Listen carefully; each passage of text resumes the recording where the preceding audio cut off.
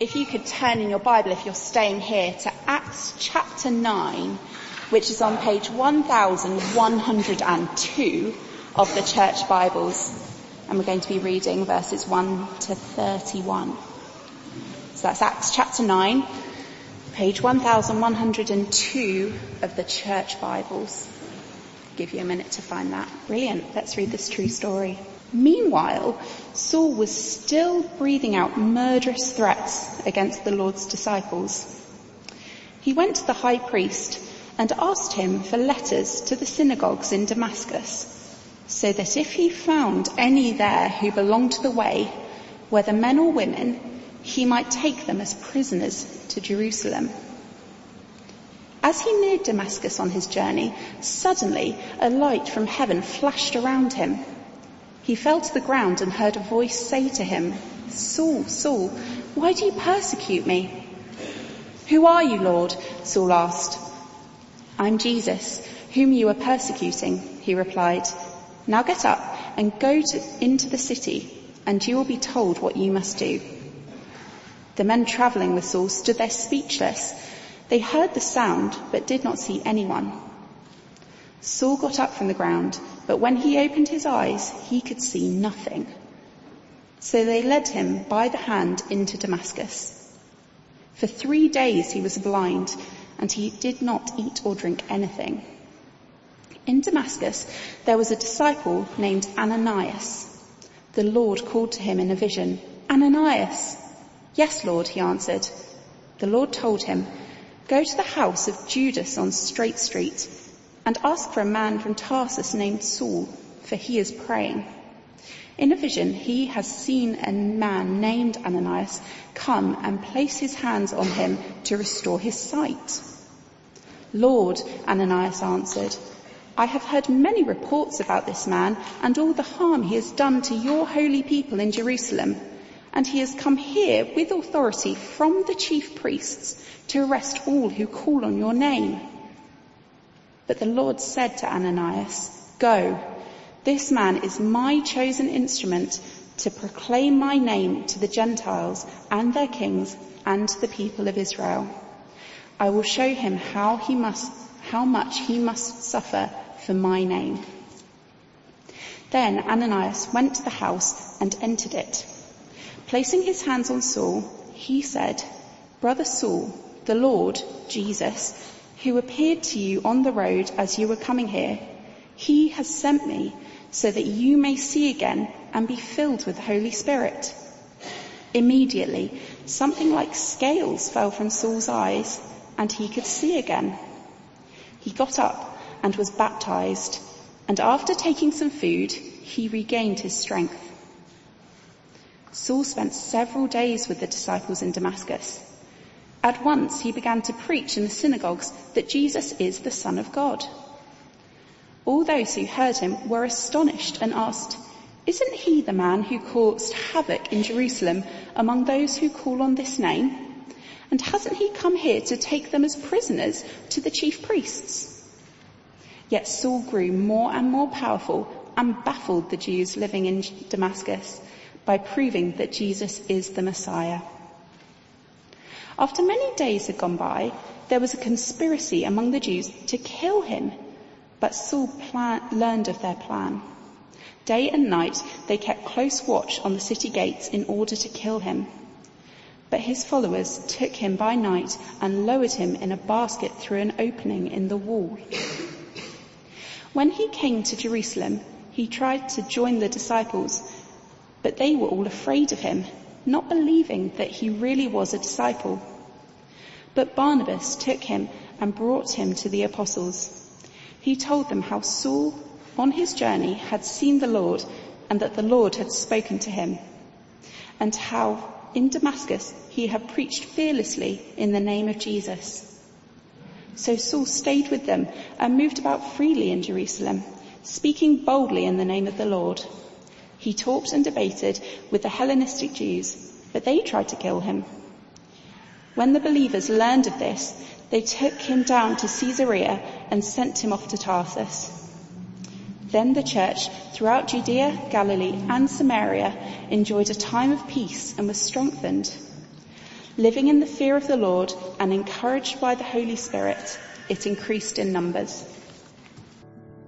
Good morning, good morning, good morning. I'm sorry to interrupt, but I was passing by, so I thought I would take this opportunity to see you all. My name is Saul. I'm just stopping by on the way up to Damascus, as you know, and I've just come up from Jerusalem. So it's very good to be here, and I do apologise for interrupting. I'm not switched on apparently, so I shall have to keep bellowing, or do something down here until it works. We don't have this problem in the synagogue in Jerusalem. I've just done that. Are you happy now? He's still got his thumbs down. I'm just going to pace up and down otherwise and bellow. This always happens. Right. Oh, that sounded a bit noisier. Excellent. Well, that's just in time, because what I wanted to do to you was to read this piece of paper that I've been given here. This is an official warrant from the high priest for the synagogues in Damascus. So I thought I would just read that to you, and then we need to discuss a few things before I move on. So this is what it says. To our most esteemed brother in the one true faith, Saul. It's me. And to all our brothers scattered in the city of Damascus, greetings. Let it be known that by the powers vested in me as the high priest, who intercedes for the nation, that our servant Saul, it's me, is empowered to remove anyone from this fellowship who claims to follow or worship the so-called Messiah, Yeshua, known to the Greeks as Jesus. These followers are to be expelled, transported to Jerusalem, preferably in chains, let's get those out of the way, for further interrogation and imprisonment. You will be aware, this is a bit of a PS it says here, you will be aware that some of these people, such as the apostate Stephen, have been killed as a result of the people's wholly understandable anger at these followers' attacks on our one true faith. Whilst this is regrettable, we will not interfere with local expressions of justice. And that's signed and sealed 3 days ago by Annas, Caiaphas, John and Alexander, the council leaders in Jerusalem. Now, you may not have heard much about these Christians. You may not quite understand what all the fuss is about. So let me just explain what the problem is. And we just need to make sure there are no of these so-called Christians here too. So here's the first big problem with these Christians, and that is that they simply do not keep the law. They are law breakers. They are telling people that God forgives our sin if we trust in this Jesus character. Now we know very well that to be forgiven, two things have to happen. Firstly, an animal has to be killed. There must be blood. Must be blood. Remember the Passover? I know some of you have done the training, the Passover. The blood over the door. That was a special sign for us. Just for us. That we are a forgiven people. And then, of course, the important thing after that, after the shedding of blood, is we keep the law. Are you paying attention? Right. I'm going to ask you some questions in a minute. Now, God's law is a bit of a speciality of mine, as I expect you know. How many laws are there? Come on. How many laws? 535. Nope. One day, Wikipedia will tell you there are 613 laws that currently head up our faith. Lots more underneath that. 613 laws. This is quite worrying that you don't know that. Let me ask you another question. Have a little think about this. There are 365 laws that tell us what not to do. So someone here who's doing maths, How many laws are there that tell us what to do? We start with 613. I take off 356. How many laws tell me what to do? Come on. You're a very mature-looking student. 248. Well done. Now, all these laws are important. And I do expect you to know them, so I'm going to test you on them. Right, let me have a look. I do know them really, but I'm just checking here. Law number 77. What is that? If you don't know, you can have a guess. The Lord will lead. Someone have a guess. Law number 77. Come on, chop, chop. Don't kill people. Hopeless. Number 77 is that we should pray every day. I do that. You can see me on the street corners most days, praying every day. Right, 125. What's law number 125? Don't eat prawns. Now, you will understand if you knew that the earlier law is our dietary law and eating prawns is a subset. It's a bylaw, not a law really. 125 is to have children. Very important. I've done my bit. Now, number 250. Where's the treasurer? Is the treasurer here? Law number 250? Dear me. Law 250 is you give. Give charitably. Very important. Need to pay the wages. Number 601. Last one. Anyone who has a guess at 601? 601 is don't live in Egypt. Apparently you're following that one. So are you following these laws? Do you love the Lord your God with all your heart and soul and mind? Do you give charity? Do you tithe everything?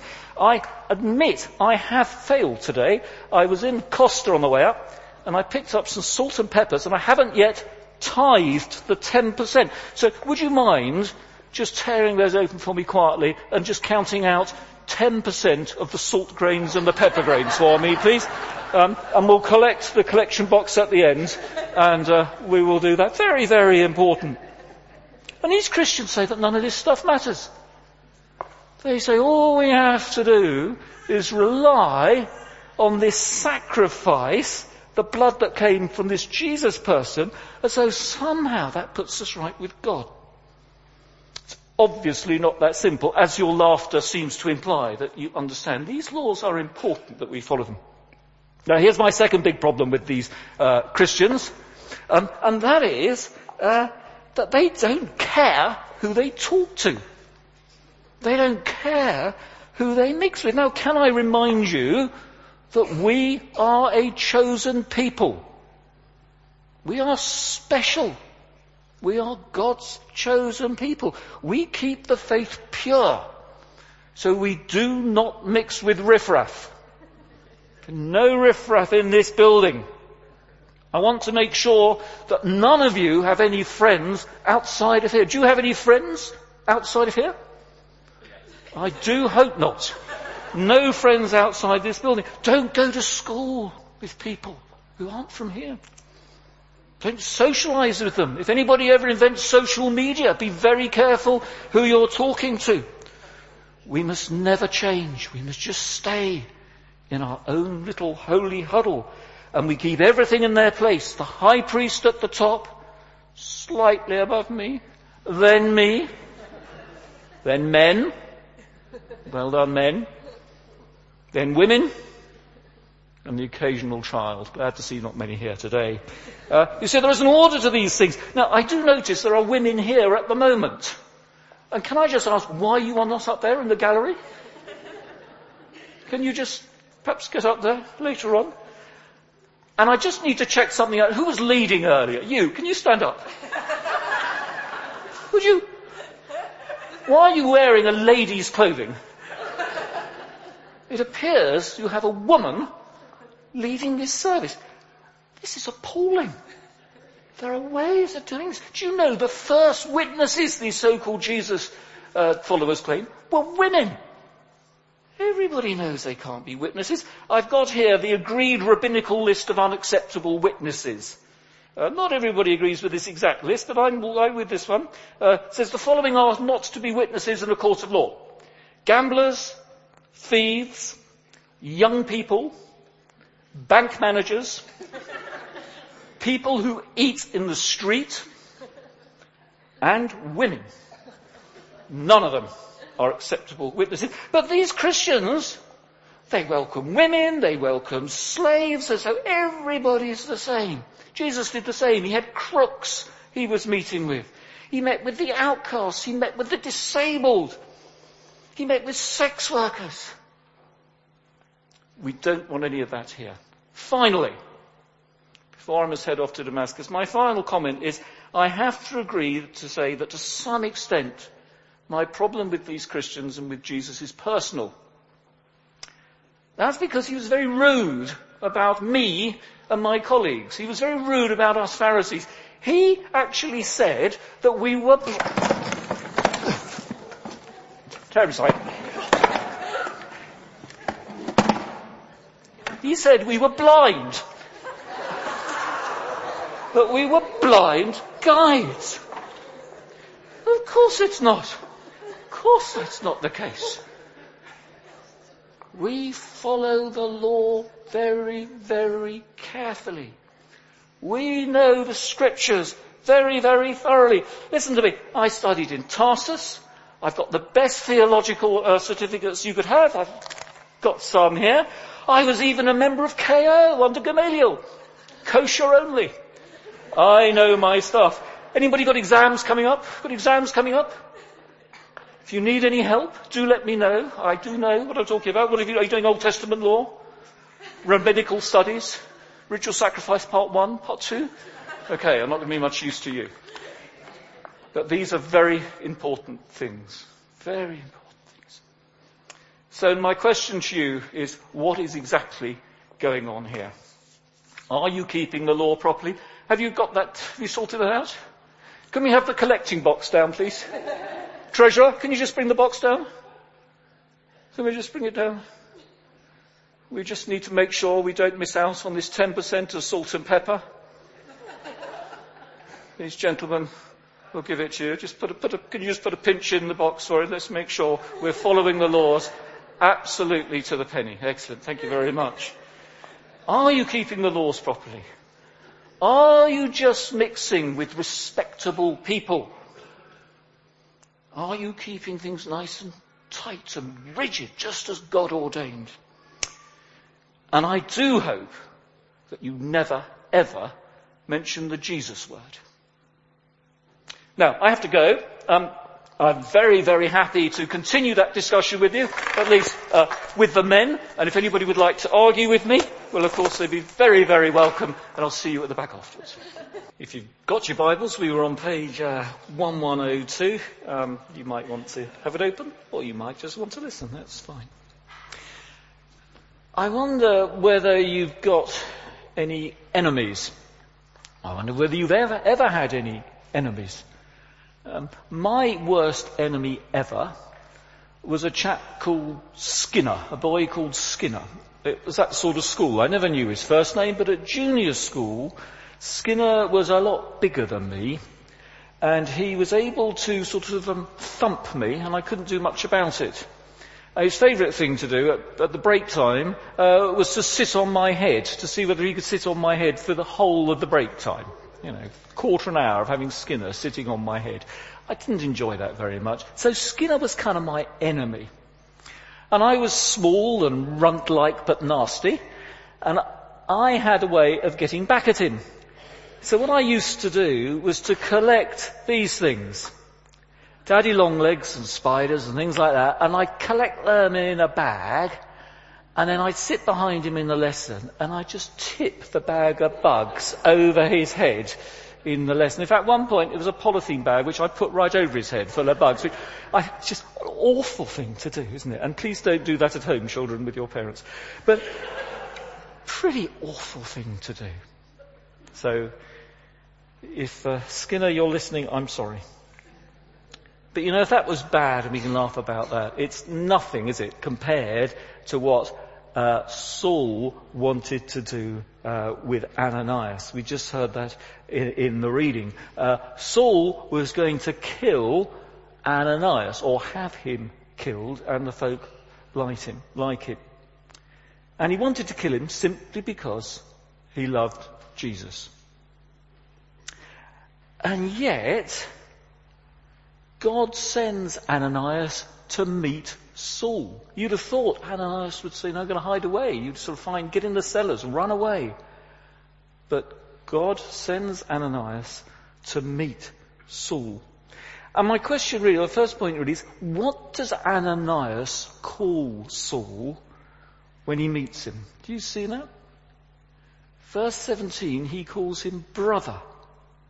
He says, brother Saul. He calls his sworn enemy, the person who's come to kill him, his own family. Now, why would you do that? Why would you call the person who you hate most, who wants to do you most harm, brother? And of course, we know from the reading what's happened, don't we? We know that Saul, on his journey, as we saw just now, he meets Jesus. And that changes everything, doesn't it? Because from that point on, Saul and Ananias are brothers. Even our worst enemies, even the people we don't like, they are family with us. Whatever we think of them, if we all love Jesus, we are one family. And of course, Saul earlier was ranting, wasn't he? He was ranting that we need to keep ourselves pure, and we don't need to mix with the raff-raff, and we don't want to welcome other people into our family. But later on he writes, and he knows, when he's become Paul, he knows that was the wrong thing to say. He says, there are no barriers to being in God's family. He says, whatever country you come from, however rich or poor you are, whether you're a slave or a master, whatever country you're from, you can be in God's kingdom. There are no hard borders in God's kingdom. All are welcome. Now, I think right now we might add, in our society, I think we find it difficult in the current discussion around gender issues, don't we? And sexual orientation. And I think especially in Brighton there are some things some of us find quite difficult in that discussion. But Romans 10, Paul writes, everyone who calls on the name of the Lord will be saved. That is our family. Everyone who calls on the name of the Lord will be saved. We repent, we turn to Christ, we call on the name of the Lord, and that's our family. So Ananias goes out to someone who everything tells him is a dangerous person to go to, is risky, is not the right person he should be going to, but he can call him brother because that hard border's gone, and Saul, who's on his way to becoming Paul, hasn't he? He's met Jesus. So that's the first thing I think we can learn from this little story. There's lots in it, isn't it? But brother Saul, he's our brother. Receive your sight. Well, of course, that's what happens, isn't it? Ananias, he prays with Saul, and that's what happens. Saul receives his sight. Because, of course, Saul was blinded, wasn't he? We saw that. He's going along, the bright light shines in, he meets Christ on the road, and it says it's something like scales. We don't really know what that is, but we do know Saul was blind. And it takes Ananias to come along to him. And we know the words he says because Paul recalls it later on when he's talking about this incident. And he says, Ananias said, brother Saul, receive your sight. So there's something else we can see there, isn't it? And that is that all Saul had to do was receive. Now I have here some Percy pigs. These are not something that Saul would have had with him. At least not until after his Damascus Road experience. So there we are. We have some Percy pigs. Now these Percy pigs cost me, actually they cost Judith, £2 or £3. There was an exchange needed, wasn't there? I had to part with £3 if I wanted to enjoy these Percy pigs. I wasn't entitled to them until I'd paid the price for them. And Saul thought God was a bit like that, didn't he? He thought, I've got to do something if God's going to be kind to me. I've got to do something if God's going to save me. I've got to do something if God's going to carry on blessing me. And of course, he's wrong. That's why he was so fussed about the laws. How many laws were there? 613. Maybe dodgy number. It is Wikipedia. A lot of laws. But from Saul's point of view, you followed all of those if you wanted to receive kindness from God. But of course, God just doesn't work like that, did he? It was like Saul receiving his sight. He did nothing. He didn't have to do anything to get his sight back. He simply received it. We're going to have a visual aid. Who would like a Percy pig? Of course, I've blown it by saying you're putting your hands up, but you know what I mean. You haven't got to do anything to have a Percy pig. All you've got to do is receive it. It's very simple. Okay, we're going to, you sort them out. There's 3 there. You have to, who else wanted a Percy pig? There was some over there. Sam, Percy pig coming over. Anyone else, Percy pig? Oh, goodness me. Anybody else want to receive a Percy pig? John wants a Percy pig. Excellent. They are nut free, I think it says. Oh, well done. A Percy pig. Someone help if I miss. Anybody else want to receive a Percy pig? Percy pig free zone. 1 Percy pig. Anybody else for a Percy pig? Oh, go on then. You see, the older you are, the more difficult you find it is to receive. Do you notice that? You know, the youngsters don't have a problem at all. But the older you get, the less comfortable you are just about receiving. There we are. Daniel Chapless has just received a whole lot more blessing. It's great stuff. Didn't have to do anything, did you? You just received. And that's what Saul does, isn't he? He just receives. He receives his sight. And we receive God's blessing, we receive our salvation simply by receiving it. And I do think, as we get older, maybe this is something for youngsters to look out for, but as we get older, we still need to remember that, don't we? Very, very easy to think, well, if I just pray a bit harder, then God will answer me. That's not how prayer works. It's easy to think, if only I have my quiet time every day for at least half an hour, then God somehow will bless me. That's not how God works. There's no bargaining with God. These are good things to do. Those laws that Paul was following earlier, or Saul was following, they were good laws, weren't they? Pray every day, good things to do. Give, good things to do. But there's no difference now as it was then. That does not affect God's blessing upon us. It changes us. Those things will change us. But they don't change God. And sometimes we need to remember that for ourselves. Nothing we do will change God's loving kindness to us. I paid the price for those Percy pigs so that you could have them free. And we know that God paid the price for our rebellion against him with Jesus on the cross so that we can receive his salvation freely. And that's a great thing. That's what Saul's doing really in this picture. He's receiving his sight completely free. So, gift was free. We've learnt it's for everybody. Now, what about this one? Now, excuse me. I'm just disrupting my microphone. It's all right. There we go. There we are. It's a bit of visual aid with a difference. Now, anybody see this in the news today? This week? Anybody know what this has got to do with Saul? Just, Dennis, you're looking a bit smelly. We'll give you a quick shot. There we are. Get a little scent of...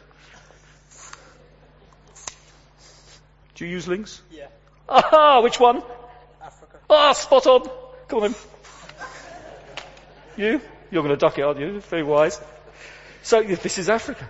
Did you see that amazing story in the news this week of the boy who he'd fallen into a river, hadn't he? And I don't know whether he'd drowned or whether it was a cold, but one way or another, he'd gone into a deep, deep coma. And the parents were being prepared for the worst, and they said, come in and perhaps put some of his clothes on him that he hasn't worn for a while and just freshen him up. So they came in and they did that, and they brought in his favourite deodorant, which was Lynx. And as they gave him a little spray of Lynx, his eyes suddenly opened. And he could see. And he came back to life. And of course, Lynx, what fantastic advertising for Lynx. Fantastic. And they say there's a medical reason for it. It was something to do with triggering a memory or something. But nonetheless, with Lynx, this boy opened his eyes and he saw again. Well, what was it with Paul? Paul saw again. How did he see again? Wasn't with Lynx, was it? But notice what the passage says. It says he received the Holy Spirit. Verse 17, Paul was filled with the Holy Spirit, and then he began to see properly. Then he began to see through God's eyes. And it started for him with seeing who Jesus was. And then he goes on in life, and he goes on through many years of study as well.